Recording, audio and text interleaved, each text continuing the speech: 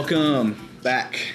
We are going to talk about the upcoming lesson for the middle of this Sunday, and we are in Luke, looking at Jesus' baptism. And this is an interesting passage. It's just two verses. It's we're gonna kind of dive into. It's Luke 3:21 through 23. And so this Sunday, we're going to start out with, a fun little clip from Nacho Libre. Nacho!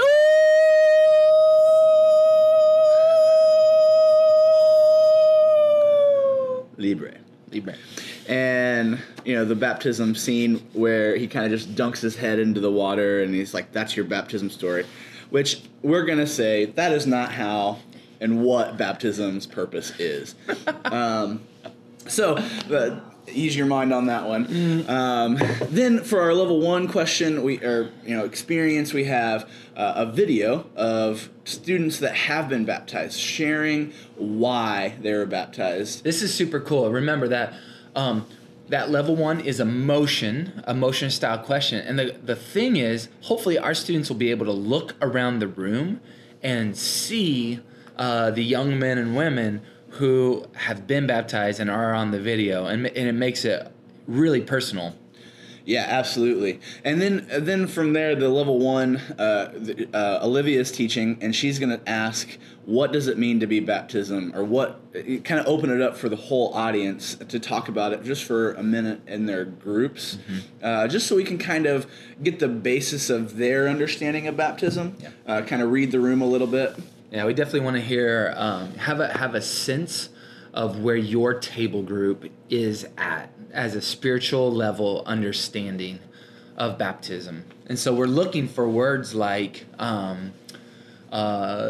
this is a sign that I have chosen. That there's a delicate balance there of an infant baptism, something that a parent or that tradition where you're baptized when you're a baby versus a choice to be baptized. Also, we want to hear language about the heart rather than this. We want to hear the heart and an understanding of who Christ is rather than when I get wet, everything is new.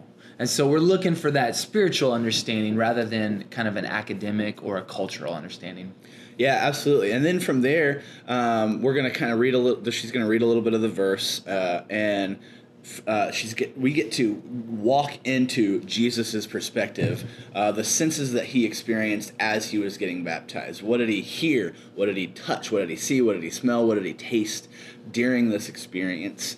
And we get to let the students kind of feel what Jesus felt and maybe see what Jesus saw, and hopefully kind of just experience his baptism. Yeah.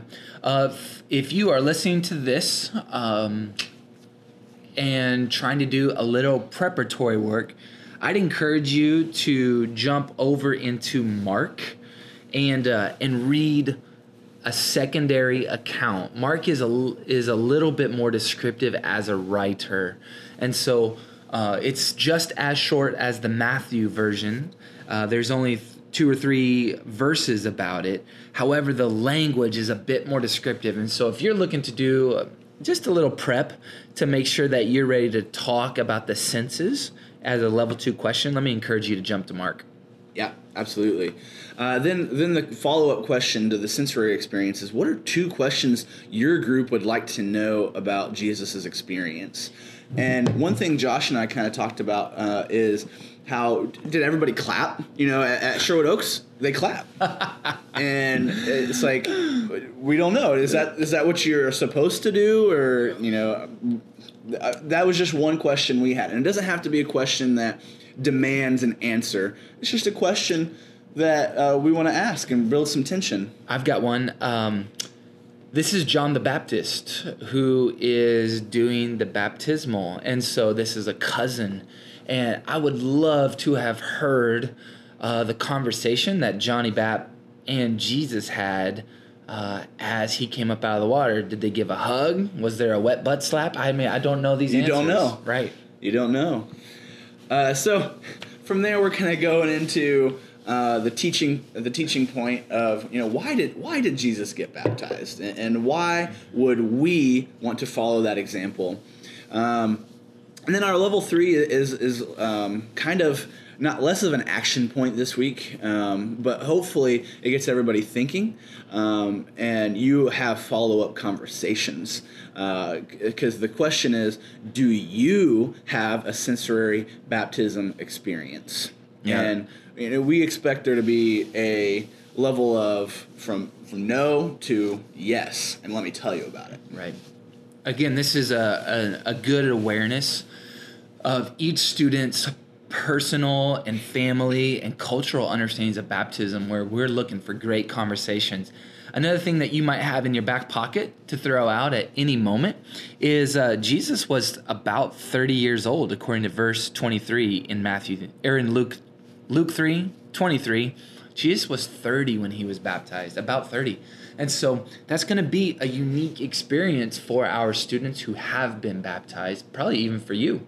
So again, just something to have in your back pocket and ready to encourage the conversation.